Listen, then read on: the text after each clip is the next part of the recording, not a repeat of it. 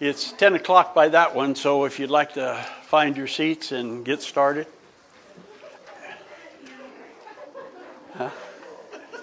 I have no jokes for you this morning, and I'm not going to sing.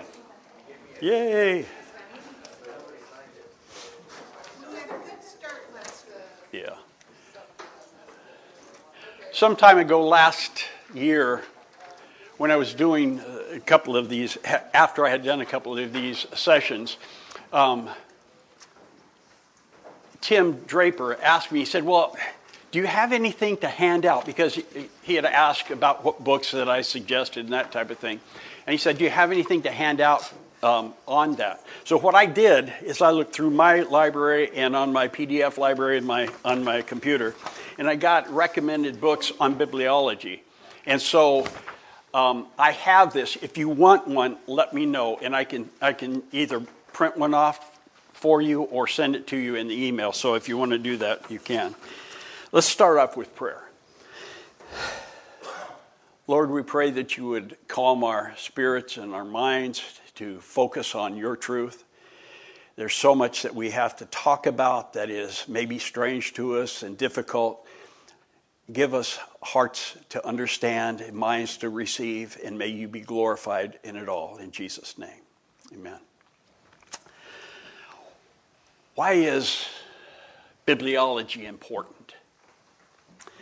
A gentleman by the name of J. Hampton Keathley, some of you may have heard of him. He co-founded the internet website Bible.org. He's a graduate from Dallas Seminary, so I don't hold that against him. But and he was a pastor, I think, in the Spokane area for like 28 years. He died back in 2002. But in his study of bibliology, he starts off on his section on canonicity this way. I don't have my glasses on. Hang on. Hey, Sean, good to see you. Wrong one here.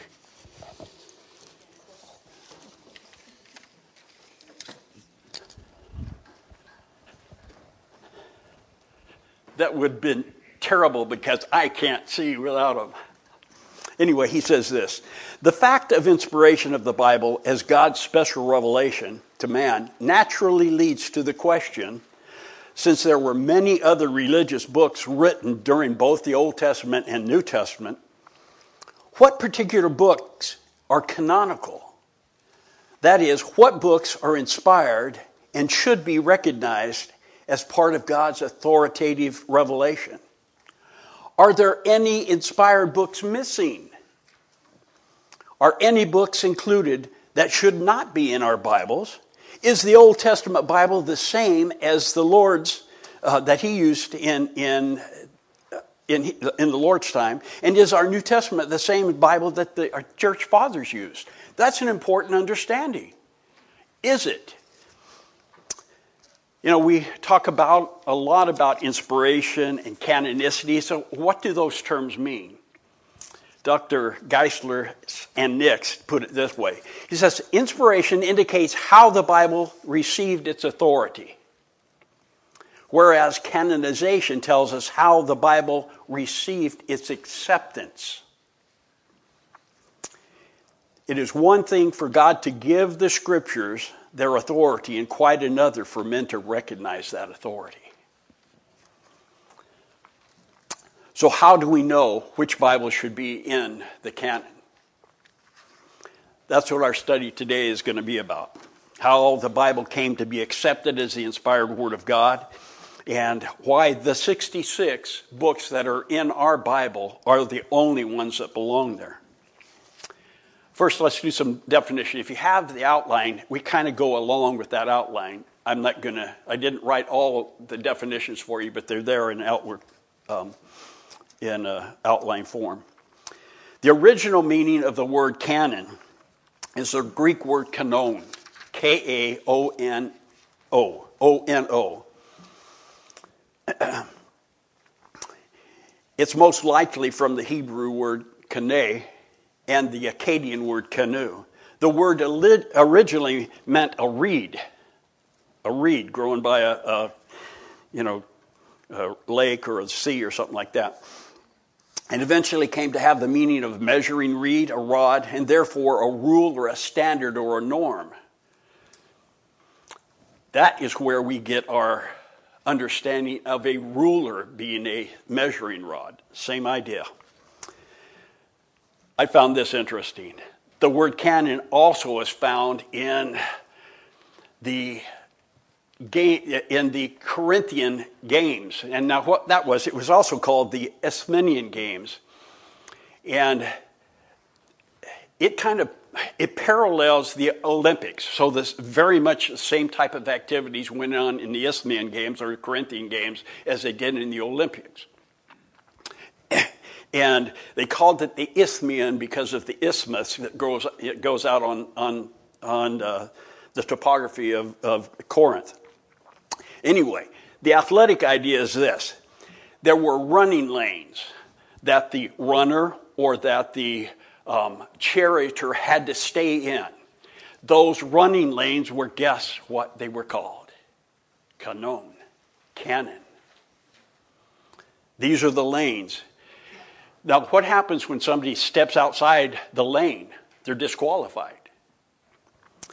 God has also marked out lanes for us as believers in His Word for us to walk by them. Listen to Isaiah 30, verse 21. Your ears shall hear the word behind you saying, this is the way, walk in it. Whenever you turn to the right or to the left, that's the way God says, I want you to go. And it's His Word that says, these are the lines I want you to stay in so you do not err. You don't go astray. Then also in Jeremiah 7:23, he says, but this is what I commanded them, saying, obey my voice, and I will be your God, and you shall be my people, and walk in all the ways that I have commanded you, that it may go well with you. Now, in regards to the Scripture, or the Bible itself, there's a theological definition or usage as well. The canon refers to authoritative Scripture. Here's what F.F. Bruce says in his book, The Canon of Scripture. When we speak of the canon of Scripture, the word canon has a simple meaning. It means the list of books contained in Scripture. The list of books recognized as worthy to be included in the sacred writings of a worshiping community. Then he goes on. In a Christian context, we might define the word as the list of writings acknowledged by the church as documents of divine revelation. And that's exactly what it is. Now, the church also used it in history as well. The canon came to be a reference to the books that were developed by the early church fathers. The first clear instance of the church fathers using the canon as the term canon as referring to the Scripture itself was Athanasius in a letter in AD 367. So who determines, you'll cheat if you look at your notes, who determines who or what determines Scripture? The Scripture is canon. Canonicity is determined by God, absolutely. A book is not inspired because men made it canonical. It is canonical because God inspired it. Now, there are distinctions that you really need to know about. Determination and discovery. This involves two related ideas, but they're separate. Canonicity is determined by God, and canonicity is discovered by man. If you mix those two up, as the Roman Catholic Church has done, as Greek Orthodox Church has done, if you mix those up, it's going to cause a whole lot of difficulty in understanding how Scripture is used and who is the authority. And we'll see that later on. Historically, the term canon is used in the church for the doctrines that were accepted as the rule of faith and practice. Later, the word came to be applied to the decisions of church councils as rules which to live by, and in each of these cases, the word used was in the sense of a rule, a norm, or a standard. So the church would make this decree about a certain thing, like the virgin birth, and that was a standard. So they would make that, and that would be one of those councils or rules that they made.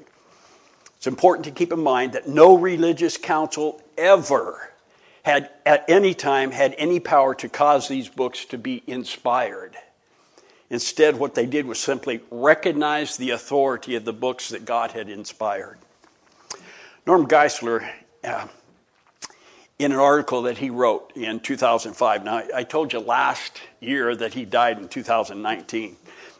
He was one of the really great apologists for the Christian faith and Scripture.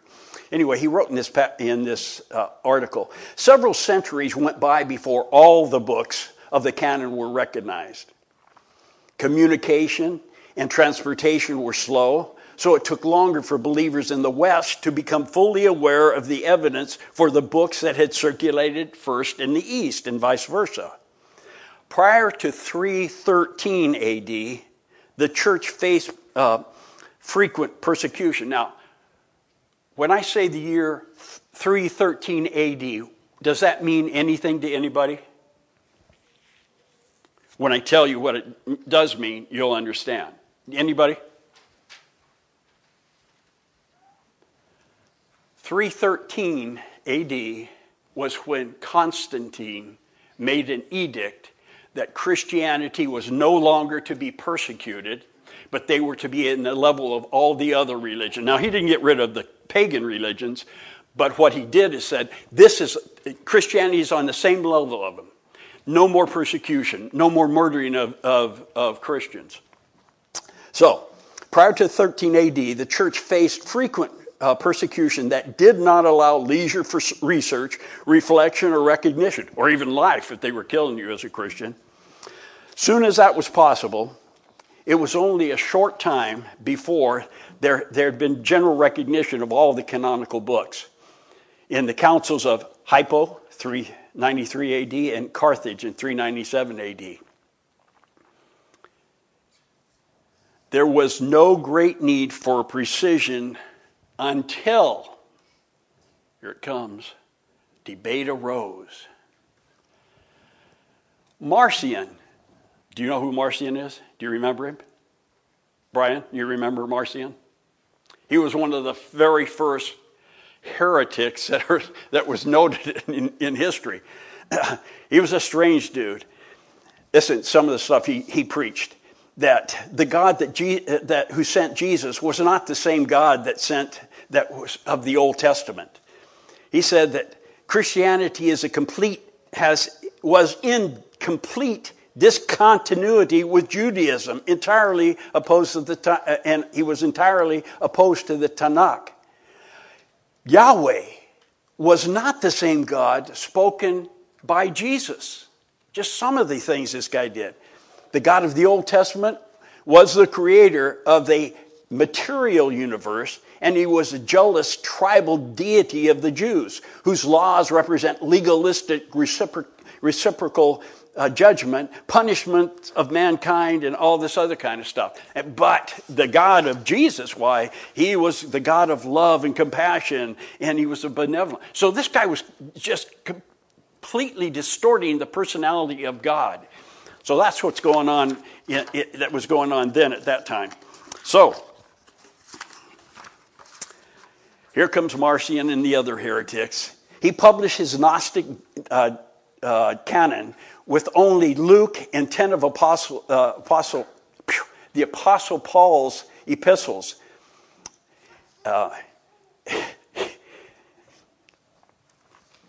He said that spurious gospels of the epistles appeared throughout the second and third.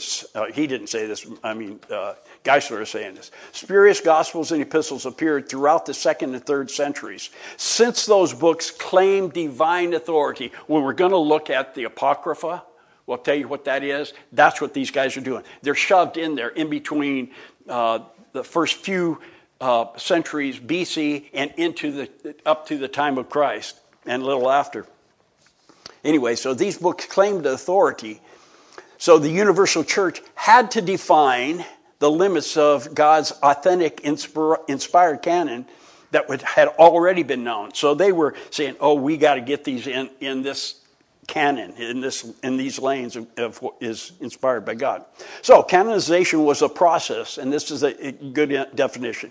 Canonization was the process by which the books of the Bible were recognized over a period of time as authoritatively given by God.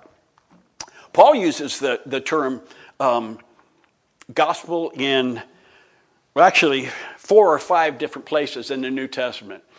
That, I say 4 or 5 because it actually depends on the manuscripts that your translation was used, when they translated it.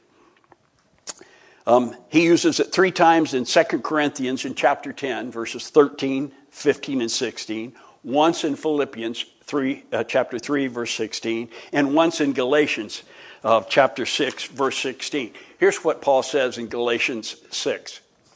And as many as walk according to this rule, kanoni, same basic word, peace and mercy be upon them and upon the Israel of God. So it is the standard that we hold all the books of the Bible to. Now we come to the idea of the canonicity of the Old Testament. It will seem strange, but you'll have to hear it out. I'm going to start with Romans. This is about the Old Testament. I'm starting with Romans. This is what Paul says in Romans 3, verses 1 and 2. What advantage then has the Jew?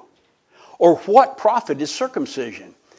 Paul says, much in every way, chiefly because to them, to the Jews, were committed the oracles of God. Paul is writing these verses. He's referring to the Old Testament, which was entrusted to the Jews. And that's exactly true.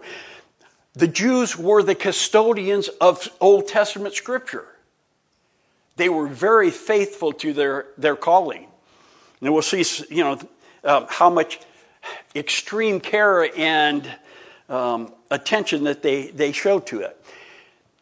Who knows how many books are in our Old Testament? How many books in our Old Testament? Did you say 39? Very good, Steve. I knew he was thinking it. How many in the New Testament? Anybody? How many? 27. Thanks, Michelle. 27. Our Old Testament has 39, but the Jews didn't. You'll see. Our Old Testament canon actually comes from the Old Testament Hebrew Bible. The exact same books as the Old Testament, Hebrew Old Testament. Some Hebrew Bibles did. Guess what, Rex? The 1611 King James Version had the Apocrypha in it. How many of you knew that? Yeah. It was around for quite a while, and it got in a lot of Scripture. Some of the older Hebrews did include the apocryphal writings, which we're going to discuss later.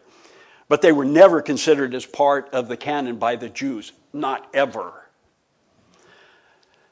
Now, the Jews divided their Old Testament into 22 or 24 books. Ours is 39. They're the exact same books, but they categorize them differently. And they put them in different categories. Jews, the books of Moses, the law, the Torah, were later called the Pentateuch, or the 5. The books of the prophet were called the Nevi'im. The books of the writings were called the Ketuvim, later called the Hagiographa, which meant holy writings. The Hebrew Bible we have today is substantially the same as the original writings, only the difference is the vowel pointings, physical changes, the reading aids that are on the margins, and change to a more open form of the writing, of the actual script itself. I found this interesting. Yeah? In the Geneva Bible, they had a disclaimer acknowledging that what did inspired, but they were still. And you wonder why they put them in the inspired word, right? Yeah, so they were still that.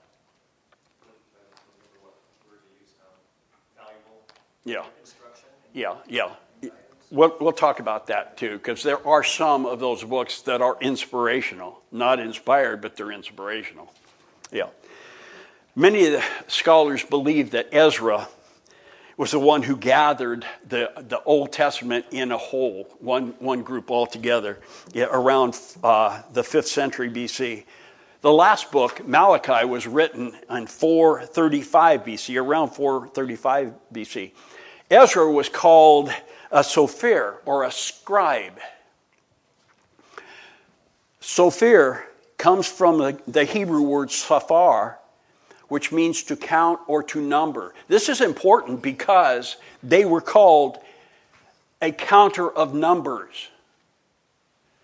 When you think of the meticulous way that these Old Testament scholars worked and preserved the Scripture, it really makes sense. Anyway, Ezra's considered the first in a long line of Sopharim, which is just plural of sophir, or scribes, who had the task of working with the Scriptures after the return from the Babylonian captivity. They copied, they refined, they maintained the accuracy of Scriptures, and provided correct interpretations of their meaning. These Sopharim were given the responsibility to copy and meticulously care for the sacred text so that they could preserve the correct meaning. How meticulous were they? Remember, I told you that they were the counter of numbers. When they were copying, they copied counting this way. Oh, that wasn't the right one. They'd get rid of it. And they counted, oh, that's not the right letter, and they'd get rid of it. They couldn't make those mistakes. They counted this way and that way and every other way. I mean, if you've ever seen a rabbi read, they have this little doodad that points to them, and they're going along like this. That's kind of what they were doing, to check every word and every letter that was in. So they were very meticulous. Then came the Masoretes, who lived between 600 and 950 AD. They were a group of Hebrew scholars as well, who worked with preserving the Scriptures, kind of like the Sopharim did. These are the same guys who actually translated the Masoretic text that is the basis of the Jewish Bible that they use today. And guess what? It's the basic Old Testament text of all of our translations today, the Masoretic text. So that's who these guys, that's why they were important. They too developed a number of strict measures to ensure that a fresh copy was an exact reproduction of the original. If it wasn't close, if they made one mistake, they threw it out. They established the tedious procedures to protect the text against all change or any alterations. The Masoretes, known also as the traditionalists, are the ones who added the accents and the vowel pointings and generally standardized the Hebrew text. Original copies of the Old Testament were written on leather or papyrus. Who knows what papyrus is? Is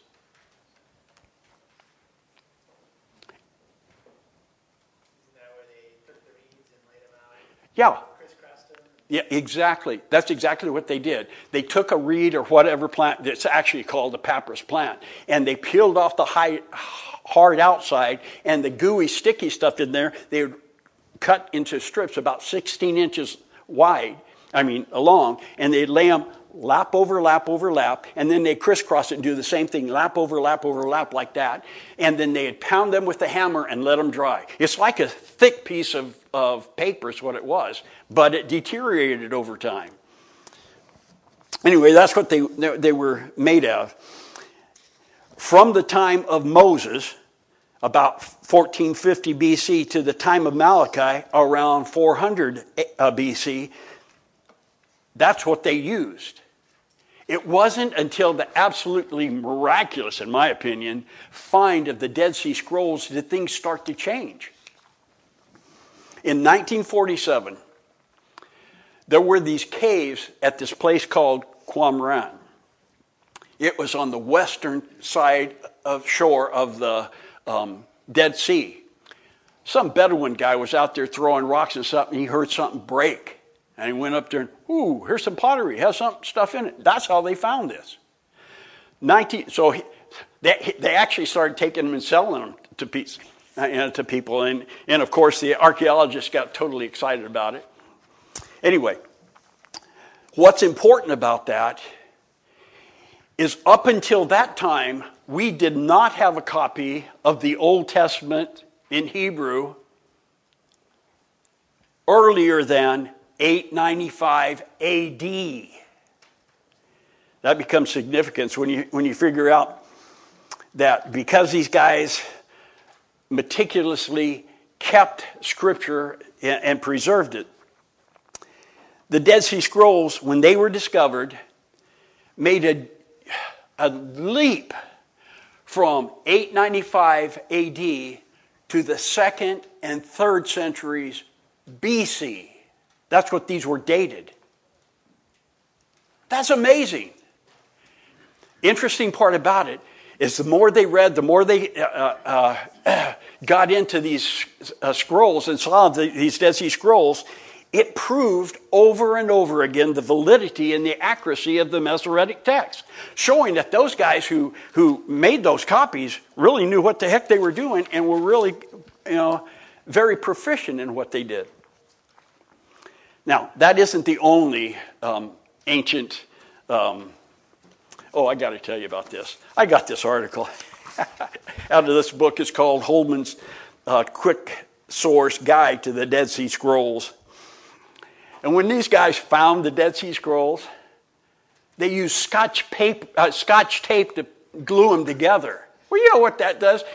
Over the years, if you see Scotch tape and something you try, it just messes it up. And oh, my goodness. So they ended up trying to get carbon-14 done on it. And then there was some guy that did some studies on handwriting. And you could actually look through history, the various changes in handwriting. And you could actually date certain things. Well, this guy, I can't remember his name. Something Cross. Anyway, so he was dating these things like that, and so then they decided they'd try a little carbon 14 stuff on it. And carbon 14 wasn't really very accurate. It would say millions of years when it might have been 1,000 years. I mean, it wasn't very accurate until they come up with this new method of using carbon-14 is called accelerator mass spectrometry. And what this thing does, I watched a little video on it. What this thing does, you couldn't unroll those scrolls that were done because they crumbled in your hands. This spectrometry actually will unroll it. It's kind of like a MRI, how it slices pieces like that. Well, they do that, and they unroll it, and you put it back together, and then they could read it all the way rolled out. Isn't that fantastic? I mean, technology is cool. Anyway, that's what was going on, so I wanted to just share that with you. Okay, there were other early checks in the Hebrew text as well. The Septuagint, the Greek translation of the Old Testament, that was done around the middle of the 3rd century BC.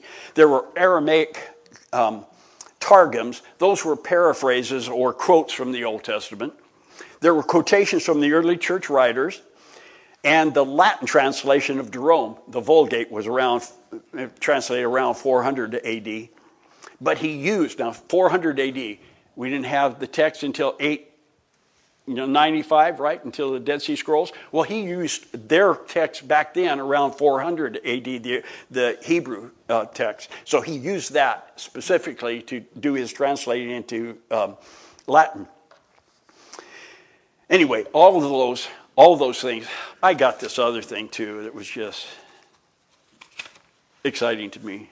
I kind of get excited about some silly things, but you also have these other ancient writers that attest to Scripture, like Polycarp around 115 AD and Justin Martyr 100 to 160 AD, and Irenaeus around 180. All these guys were talking about, Scripture and added validity to our translations and our canon. Anyway, well, Christ also attested to the Old Testament in Luke 24. I'm going to read this fast because I want you to get the context of what happened. Now, Luke 24 is after the resurrection and after, so things that happened in Luke after the resurrection. Where is it?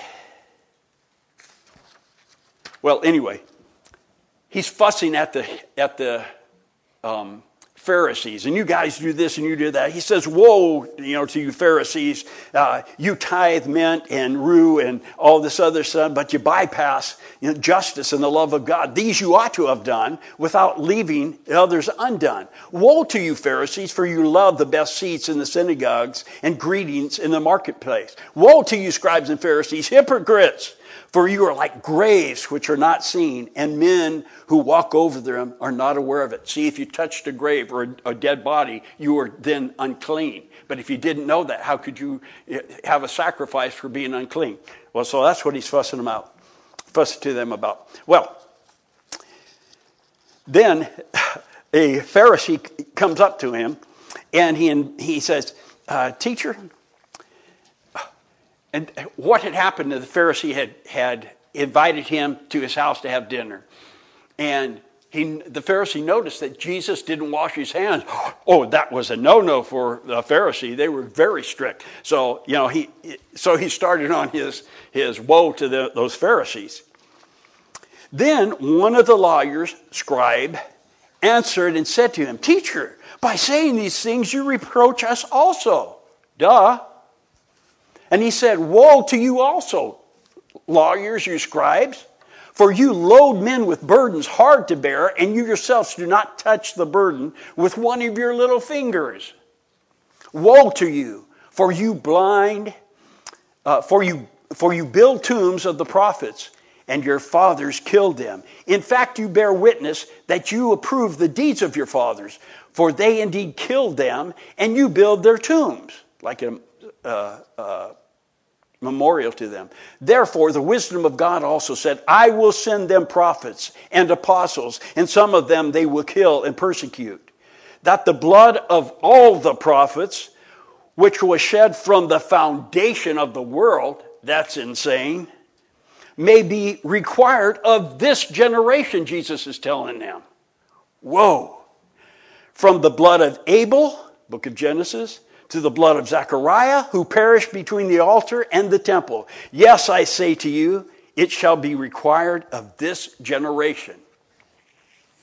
That doesn't come into significance until you understand that 2 Chronicles is the last book in the Hebrew Bible. So it was as if Jesus was saying, from Genesis to Malachi. You guys are blowing it. From Genesis to Malachi. So that's how Jesus was affirming the Old Testament. Jesus also mentioned the law, the prophets, and the Psalms, which was part of the writings in Luke chapter 24. This is the part that's right after the resurrection. These two people are walking on the road to Emmaus. You remember the story? And they're carrying on, and they're boohooing and all this stuff that's going on. Now, behold, two of them were traveling the same day to the village of Emmaus, which was 7 miles from Jerusalem. That's a long walk. And they talked together about all these things that had happened. And so it was, while they were conversing and reasoning, Jesus himself drew near and went with them. But their eyes were restrained, so they did not know him. I want you to remember, their eyes were restrained. And he said to them, "What kind of conversation is that you have with one another as you walk and are sad?" And they said, "Where have you been all this time? Haven't you heard? Are you the only stranger in Jerusalem? Don't you know that the things that happened there? Don't you know it happened to him?" He said, "What things?" So they said to him all the things that were concerning Jesus, who was a prophet. We had thought he was a prophet and he'd come from God. Then he scolds them. Listen to what he says. Then he said to them, "O foolish ones, slow of heart to believe in all the prophets that have spoken. Ought not the Christ to have suffered these things and enter into his glory? And beginning with Moses and all the prophets, he expounded to them in all the scriptures the things concerning him. They get all excited. You know, of course, he's going to have dinner with them, and he vanishes, right? So they get all excited. Wow, what happened to us? Let's go back and tell everybody. So they run back to Jerusalem. 7 more miles, 14 miles. Now, for a forced march, it's no big deal for Army and Marines, but, these are civilians, right? But they were used to walking anyway. So, they were. So, in Luke 24, verses 36, they went back, they got with the 11, and they said, oh yeah, we heard about that, but Jesus appeared to Simon. Now they said these things while they were talking. Jesus himself stood in the midst of them and said to them, peace be to you. And they were terrified and frightened and supposed that they had seen the Spirit. And he said to them, why are you troubled? And why do doubts arise in your hearts? Behold my hands and my feet, that it is I myself. Handle me and see, for a spirit doesn't have flesh and bones as you see I have. And when he had said these things, he showed them his hands and his feet. But while they still did not believe for joy and marveled, he said to them, have you any food here? So they gave him some broiled fish and honeycomb, and he ate it. Then he said to them, these are the words which I spoke to you while I was with you. All the things must be fulfilled which were written in the law of Moses and the prophets and the Psalms concerning me. And guess what happens next? And he opened their understanding that they might comprehend the scriptures. Those are powerful words. I would have loved to have been in this Bible study, in the Bible study before where he was talking to those on. Wow, can you imagine hearing from the very voice of Christ what all those meant and the correct interpretation? When we get to hermeneutics, you'll see there's some pretty bizarre ideas about interpretation. But here it is, the Son of God telling them exactly what's what. Now, Josephus was one of the witnesses to early scripture. He was a Jewish guy. And he's an example. He wrote around AD 90 of the 22 books believed to be divine. The 22 books were the 5 books of the Torah, 13 books of the prophets, and the books of poetry, which included Psalms, Proverbs, Ecclesiastes, and Song of Solomon. So he was one that is first century attesting to what the Old Testament scripture was. Jesus and the New Testament writers also quoted somewhere around 295 times that the Old Testament was thus saith the Lord, or it was written. Some have higher, up to 300, some have a little less. And we have no record of Jesus disagreeing with the Pharisees or the scribes or any of those in the Old Testament, in his time, debating over what the canon of the Old Testament was. What about the Apocrypha? Apocrypha means hidden or concealed. Did I mention I have this other big thing about the Apocrypha too? That's when I got off on one of these tangents. Some of you have no idea what the Apocrypha is. And it had things like didactic or wisdom literature, such as the Wisdom of Solomon, Ecclesiastes, also called the Wisdom of Jesus, the son of Syriac, historical literature, 1st and 2nd Ezra, or 1st Ezra, 1st Maccabees. 1st Maccabees is pretty much a historical account. 2nd Maccabees, much less so. Religious romance. Oh, you ought to like that. You ought to like that one. Tobit and Judith. Romantic stuff. Then there was prophetic literature, Baruch and the second Esdras, and legendary editions, the prayer of Manasseh, the rest of Esther, the song of the three children, and it goes on and on. So ones that are, some of us have never heard about. Anyway, these books, as I mentioned earlier, were never accepted by the Jews. They never put them in their canon. But in the early history of Christianity, there was some divided opinions about whether they belonged in there or whether they did not. The greater majority was, at that time even, that they didn't belong. But people who had read them, because they were inspirational, they gave you, the warm fuzzies that you get from reading something. Well, this is the kind of thing that was happening with them. It wasn't because they were necessarily historically right or biblically correct, but they had inspiration from it. So from the early church, it kind of grew into the acceptance of the Apocrypha. Even though Jesus and the New Testament writers did not accept the Apocrypha, nor did they write about it at all or use it in their scriptures, it became more accepted over history. Jerome actually included it in his Latin Vulgate. He protested. He didn't want it in there because he did not believe that the Apocrypha was inspired by God. But the powers that be dictated that it had to be in there. So that's what happened.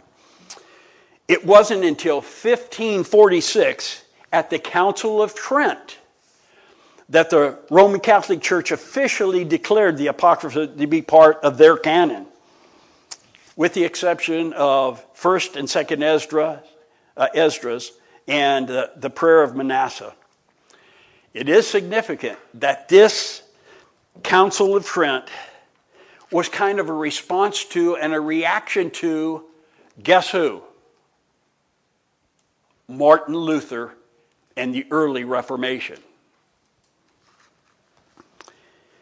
Interesting enough, as well, is the Apocrypha contains support for unbiblical Catholic teachings of prayers for the dead and justification by faith plus works, not by faith alone. So in affirming the Apocrypha, what the Catholic Church actually did was saying that the church has the authority to say what belongs in the canon and what doesn't. Whereas Protestants say, no way, you don't. The church doesn't determine what is inspired. God determines what is inspired. And that's why the Apocrypha is not in most, I would say, all Protestant Bibles. Now, there's good reason why we don't regard the Apocrypha as canon.